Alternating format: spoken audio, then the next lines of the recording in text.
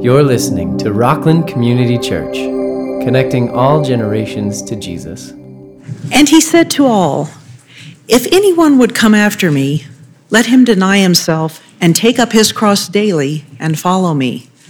For whoever would save his life will lose it, but whoever loses his life for my sake will save it. For what does it profit a man if he gains the whole world and loses or forfeits himself? For whoever is ashamed of me and of my words, of him will the Son of Man be ashamed when he comes in his glory and the glory of the Father and of the holy angels. But I tell you truly, there are some standing here who will not taste death until they see the kingdom of God." We have a propensity for self-destruction, don't we? It says in the Word of God in Isaiah, it says, "We all like sheep have gone astray." In the Hebrew, it says, "All we like sheep have jumped in the ditch again." If you need more convincing that this isn't who we really are as a human race, just look to Twitter, and let me give you 3 examples of that. This guy whose handle is "I wear a onesie" said this: "My wife said I need to grow up. I was speechless. It's hard to talk when you have 45 gummy bears in your mouth, I wear a onesie." Wow. Thankfully, my daughter didn't marry that guy. At Simon C. Holland, headed to Goodwill to buy something back I donated yesterday because this is my lesson on why marriage communication is so important. At Kent W. Graham, "I don't understand how God can have 10 commandments for the entire world and my wife can have 152 just for our house." He said it, not me, okay? A biologist, E.O. Wilson, has a doctorate from Harvard and has taught there. And he asked this fundamental question, which is really interesting. Are human beings intrinsically good but corruptible by forces of evil, or the reverse, innately sinful yet redeemable by the force of good? Isn't that an interesting question? Are human beings intrinsically good but corruptible by the forces of evil, or the reverse, innately sinful yet redeemable by the force of good? Well, we want to hear what you think about that, and I'm really, really interested to hear what you have to say. So pull out your phones. You can use it for the survey, then turn them off, okay? But right now, use them. So go to slido.com, and there's the number you put in. And then we have 4 options on this. Which do you agree with? A, humans are intrinsically good but corruptible. B, humans are innately sinful but redeemable. C, both. D, ask my wife. She keeps my opinion in her purse. Okay, those are the 4. So pull your phone out, and while you're doing that, we're going to watch that video clip again, because that's just, you got to get that in you got to share that. If you want it, Matthew could give it to you.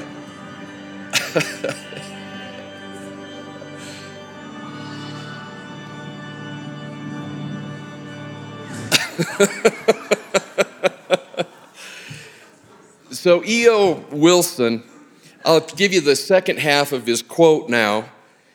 The first part I read before: are human beings intrinsically good but corruptible by the forces of evil, or the reverse, innately sinful yet redeemable by forces of good? This is the second half of the quote. Scientific evidence suggests, researchers, when they use the word suggest, that's always, giving them wiggle room. But anyway, scientific evidence suggests that we are both of these things simultaneously. Each of us are inherently conflicted. The Bible has a really nuanced view of humanity, which is really important to understand. First of all, the Bible makes it clear that we're made in God's image, which means that every human being has intrinsic worth. They were made in God's image. But it goes on and tells us, the Bible does, that we are corrupted by this inherited sin nature. So there's something seriously and deeply wrong with us. Good and evil are at war in our lives. The Apostle Paul in Romans 7 said it this way: "O wretched man that I am, I do not do the things that I should do, and the things that I should not do, I do." Bruce Springsteen in an interview said it this way: "It is a sad man who's living in his own skin and can't stand the company." I've sure been there. Jesus taught us in this scripture and elsewhere that to live a truly good life, sin must die. And dying is painful, and dying is scary, and dying is downright inconvenient, isn't it? But to experience Jesus' life, sin in us must die. We're infected with a spiritual cancer which can't be tolerated, or it'll damage or destroy God's life in us. C.S. Lewis said it this way: the terrible thing, the almost impossible thing, is to hand over your whole life to Christ. God's design, the Bible makes clear, is for life. He is the God of the living, it tells us. In John chapter 11, verse 25, Jesus said, I am the resurrection and the life. Those that believe in me, even though they die physically, will live, and everyone who lives and believes in me will never die spiritually. Sin's consequence, the Bible teaches us, is death. In Romans 6:23, it says, for the wages of sin is death. But the cross's design, the purpose of the cross was resurrection. Let's go on to the second half of Romans 6:23. For the wages of sin is death, but the gift of God is eternal life through Christ Jesus our Lord. So the big idea from today's scripture is that God needs to kill what is killing you. Will you let him? God needs to kill what is killing you. Will we let him? Verse 23 here in Luke chapter 9 says, if anyone would come after me, if anyone would be my disciple, Jesus is saying, he must deny himself and take up his cross daily and follow me. Jesus said he's the way, the truth, and the life. That abundant life and eternal life is found in Christ. The blessed way is found in Jesus. So how do we walk with Jesus? First of all, he said, deny yourself. That doesn't mean to deny your personality or your personhood, but it is to deny your sin nature. Deny the darkness that lurks in the corners of our mind and our heart and in our habits and soul. Another way to say it would be deny selfishness. And then he says, take up your cross, which is to invite God to put to death our sin nature. The cross in Jesus' day was a symbol of terror. It was the worst of the worst criminals who were crucified on the cross.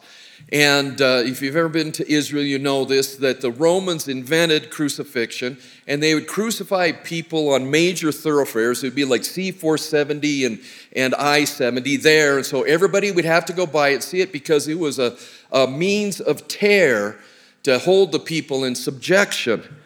And so he is shocking the people that are listening to him, taking up your cross.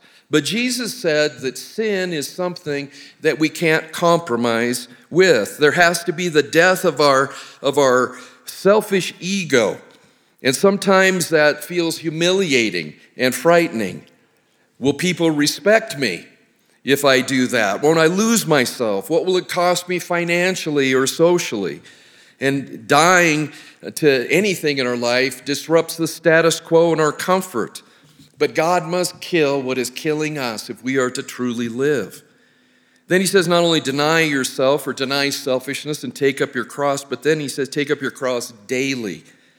Death of our sin nature, it's a moment-by-moment process, isn't it? Today will I be bitter. Today will I be greedy. Today will I gossip. Today will I be selfish. Today will I be lazy or a coward. Today will I lust. Have you noticed that life is difficult because it's so daily? You have to get up in the morning and you need to brush your teeth and take a shower again. It's just, daily, and it's the same thing with Christ. It's a process. And then he says, take up your cross daily and follow me. Following Jesus is the way of life, the way of wholeness. It's a relationship and a walk with Jesus where he is our leader and we are the follower, that he is the shepherd. We are the sheep. When we get ahead of him, what do? We jump in the ditch again. But when Jesus leads us, he leads us to green pastures. When we walk our own way, we think it's the right way, but we don't know the implications of it. Only Jesus knows the right way, and sometimes it's counterintuitive to where we think we need to go. It's like the old Jewish parable where there was a servant that went to his master and said, "Master, can I borrow a fast horse? Because I was in the market today and I saw death, and death made a threatening gesture at me, and so I want to ride my horse to Tehran and so I can hide from death." He said, "Absolutely you can." Later, the master went to the market and he ran into Death, and he said, "Why did you threaten my servant?" And Death said, "I didn't threaten him. I was surprised because I have an appointment with him tonight in Tehran." That's what Jesus was getting at in this scripture. Look at verse 24. "For whoever wants to save his life will lose it. Whoever follows his own understanding and goes to Tehran to avoid it is going to end up in the ditch. But whoever loses his life for my sake," in other words, trust Jesus to lead me rather than my own understanding, "will save it." Jesus was saying that selfish living is a lost life. Timothy Keller said it this way: "Sin is suicide of the soul."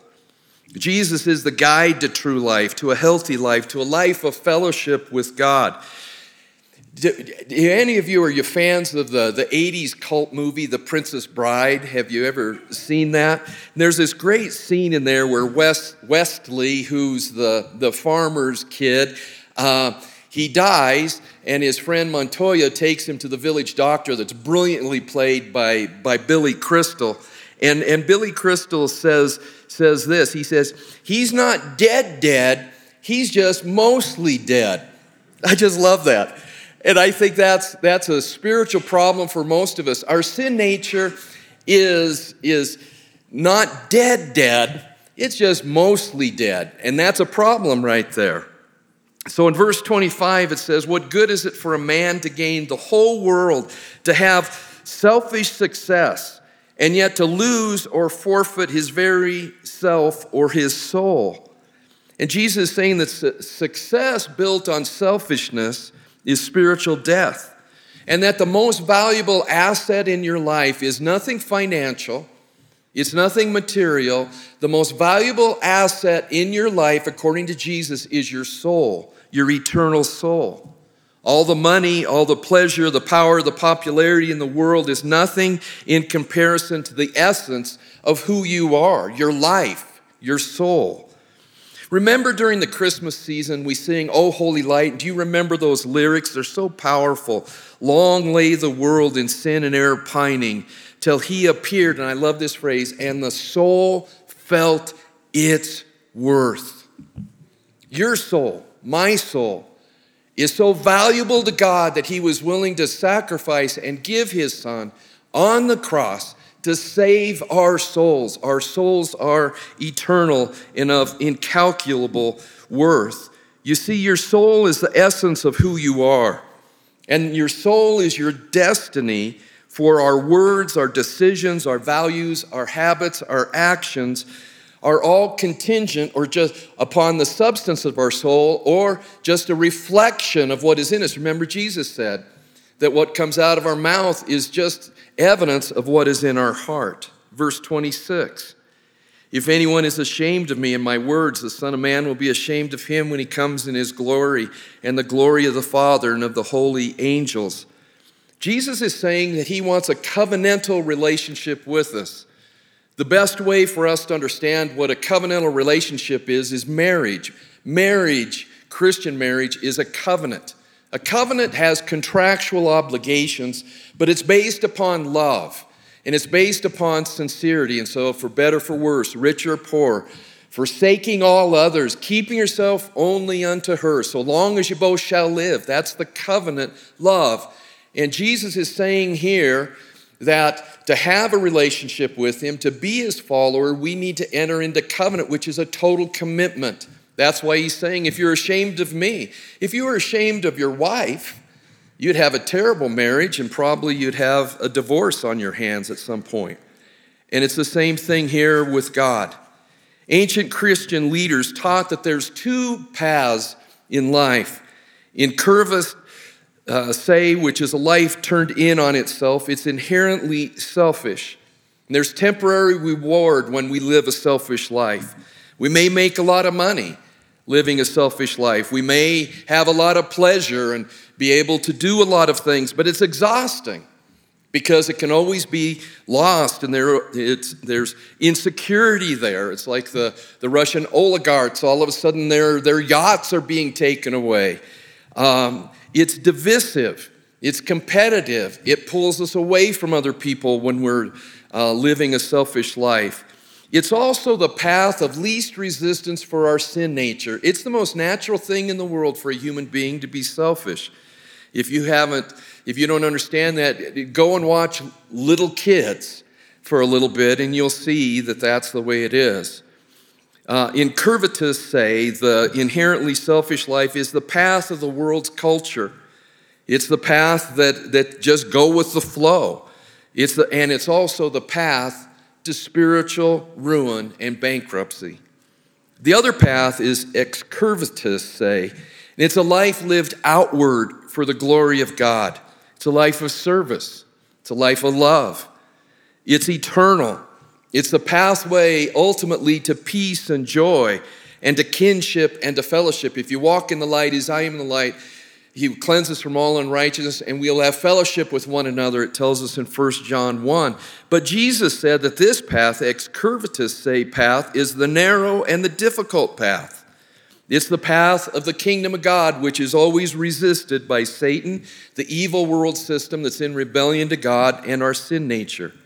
So let's get practical about this. What does it mean to follow Christ? There's a spiritual, practical, ultimate, and power issues we're going to look at briefly before we go into communion and worship. First of all, the spiritual issue, which is death of a spiritual cancer within us, that God wants to kill what is killing me. In Colossians 3:5, it says, "Put to death, therefore, whatever belongs to your earthly nature." Ephesians 4:22 says, "You were taught with regard to your former way of life to put off your old self, which is being corrupted by its deceitful desires." Let's look at one example, which would be bitterness. St. Augustine said this, "Bitterness is a poison you drink, expecting your enemy to die." Bitterness is a sickness of the soul. Bitterness kills peace and joy in our heart. Bitterness interferes with our sleep at night. Bitterness tears apart families, doesn't it? Bitterness ages our bodies prematurely. Bitterness feeds the need for alcohol to numb the pain. Ephesians 4:31 tells us, "Get rid of all bitterness." Take our bitterness to the cross and crucify it. May it die there. Be dead to bitterness. That's the way of Jesus. That's an example of God wanting to kill what is killing us. Before we go into the practical issue, let's see the results of that survey. This is going to be interesting. Humans are innately sinful but redeemable. 46% said that. 33% said humans are intrinsically good but corruptible. 21% said both. 0%, oh, the men in here, you are so mature. Don't lie to me. There's a few men in here who said, I want to hit that, but I'm not showing up on that screen. So, right there. Or I need more counseling, one or the other. I don't know which one.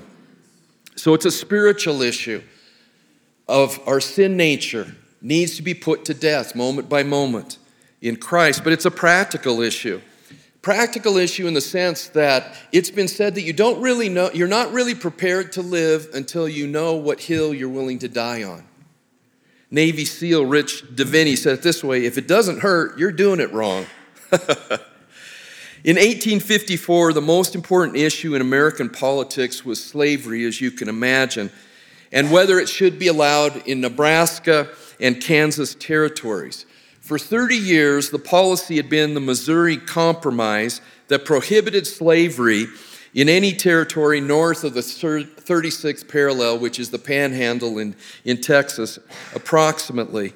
But the Kansas-Nebraska Act repealed the Missouri Compromise. So in 1854, Congress decided that the matter of slavery should be settled by the vote of the people who were living in that territory.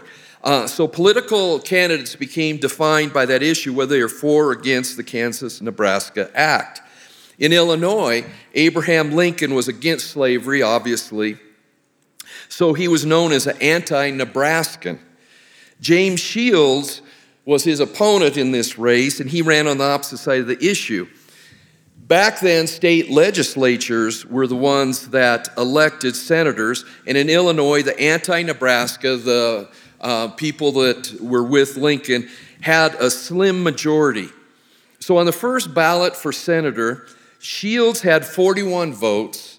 Lincoln had the most, he had 44 votes, and another anti-Nebraskan like Lincoln, Lyman Trumbull, had 5 votes. No one had the requisite 50 votes for election, so another ballot was cast, and another ballot was cast, and another ballot was cast, and they still didn't have an election. No one had the 50 requisite votes for an election. Lincoln wanted to be a U.S. senator, but he knew that Trumbull's diehard supporters, all 5 of them, would never give up, and it was more important to him for the U.S. to stop the spread of slavery than for him to be elected senator. So on the 10th ballot, Lincoln committed what was perceived as political suicide. He announced, "I'm for Trumbull." And he instructed his supporters to vote for Trumbull, who had only been getting 5 votes, but was holding back the election, and Trumbull was elected U.S. Senator. Political pundits thought that Abe Lincoln's career was dead because of this. But Lincoln knew that standing against slavery was more important than his political career. In other words, Lincoln knew what hill he was willing to die on. Politically, he ended up physically dying on that hill, didn't he? When we take up our cross, deny our sin nature, and follow Jesus, we need to know what hill we are willing to die on. By the way, the phrase, "what hill to die on," is rooted on Jesus dying on the hill of Golgotha.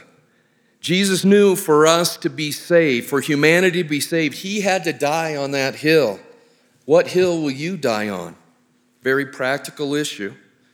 Will it be the hill of believing Jesus is the Son of God, our Lord and Savior? Are you willing to die for that?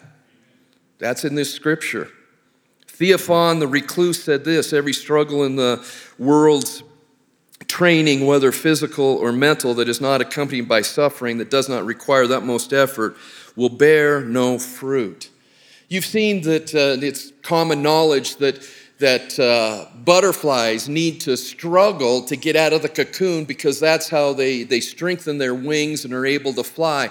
That if you cut the cocoon and so they don't struggle to get out of it, they're handicapped and they end up dying. The struggle is needed. The same thing in our lives. We don't get stronger without resistance. Practical issue. Ultimate issue. Eternal life, life after our body dies, is found only in Jesus' death on the cross and resurrection from the tomb. Only a radical identification with Jesus' death and resurrection is the path to eternal life. It says in Ephesians 2, 4, and 5, "But because of his great love for us, God, who is rich in mercy, made us alive with Christ even when we were dead in our transgressions. It is by grace you have been saved." The greatest power in the universe is God's love. God created the universe out of love. He created us, humanity, out of love. And the highest and the best human endeavors are because of God's love. But for love to be in our hearts, anti-love, our sin nature must die. My granddaughter, Juju, calls me Pop Pop.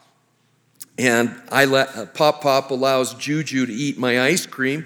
And I love ice cream because I love Juju more than I love ice cream.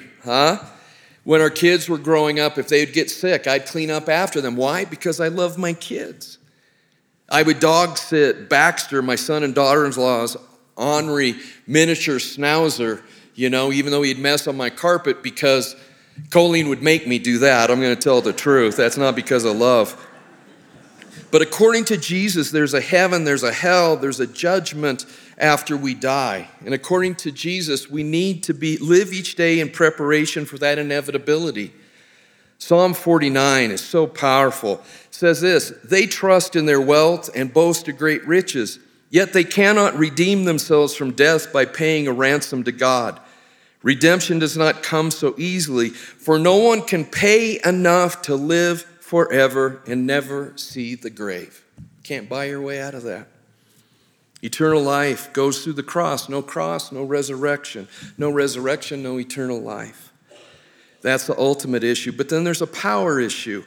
God's power is unleashed in a crucified life. You want to see God's power alive in your life? You have to go to the cross. To share in Jesus' resurrection life, we have to take up our cross and follow Jesus. Next Sunday, Jim will be preaching, I believe, on the Transfiguration, and there we see in verses 28 through 36, Moses and Elijah representing the law and the prophets, and Jesus with their resurrected bodies, their eternal bodies, like unto the body that we will get when we rise again. It says in Ephesians 1, 18 through 20, I pray also that the eyes of your heart will be enlightened in order that you may know his incomparably great power for us who believe. That power is like the working of his mighty strength, which he exerted in Christ when God raised him from the dead and seated him at his right hand in the heavenly realm. I have a picture of friends of mine, and back when I was in seminary, in Southern California, I got a call from Wally, who was that young lady's uncle, and he said that Lori, that's Gary and Lori, my friends, that Lori was threatening suicide, and would I go over to their house in La Puente, California. So I went over to their house, and she was sitting in a lazy boy, and I kneeled down next to her, and she smelled like alcohol. She'd been drinking, and I just shared with her about God's love, that God loves each one of us so much that he sent his son Jesus to die for us. And that the way for us to be forgiven of our sins, but also set free from slavery to sin, and for the hurts of our heart to be healed, it needed to be in Jesus Christ. And I asked her if she wanted to ask Jesus into her life as Savior and Lord. She said yes, and we prayed together, and I left. I was there for probably about 40 minutes is all. And I left, and I've been around enough alcoholics in my family and being a pastor and just growing up and so forth that I knew that maybe she wouldn't even remember the next day what had happened. But the next Sunday, they came to our little church plant that we had started, and her life was changed. There's more to the story, but even today, decades later, they're still following Jesus Christ. That is the power of the cross. The power of the cross. And friends, we need to remember that what it tells us in Hebrews chapter 12, verse 2, that God's promise is joy. For the joy set before him, Jesus endured the cross, scorning its shame, and sat down at the right hand of the throne of God. Jesus endured 24 hours of hell, mental, emotional, physical, spiritual hell. He endured that because of the joy set before him. 24 hours of hell, Jesus endured, taking the punishment that you and I deserve, so that for 2,000 years approximately since then, he has been in heaven at the right hand of the Father, praying for us with joy that sheep like Dennis can get pulled out of the ditch instead of dying. And it's the same thing here, folks. Dying to the sin nature, it's scary, it's painful, it's costly, it's inconvenient. I'm not saying it's easy, it's hard. But the other side of it is not only resurrection, the other side of it is restore to me the joy of my salvation. In your presence is fullness of joy. There is joy, friends, when we allow God to crucify our sin nature, and that's what communion is about. On the night that Jesus was betrayed, he took the bread and he broke it, symbolic of the breaking of his body, and said, "Take, eat, this is my body which is broken for you. Do this in remembrance of me." Likewise, after the meal, he took the cup and he said, "This is my blood shed for the forgiveness of sin. Drink this in remembrance of me." As we come before the table, let's draw near to the Lord. If we seek him with all of our heart, we will find him. God bless you.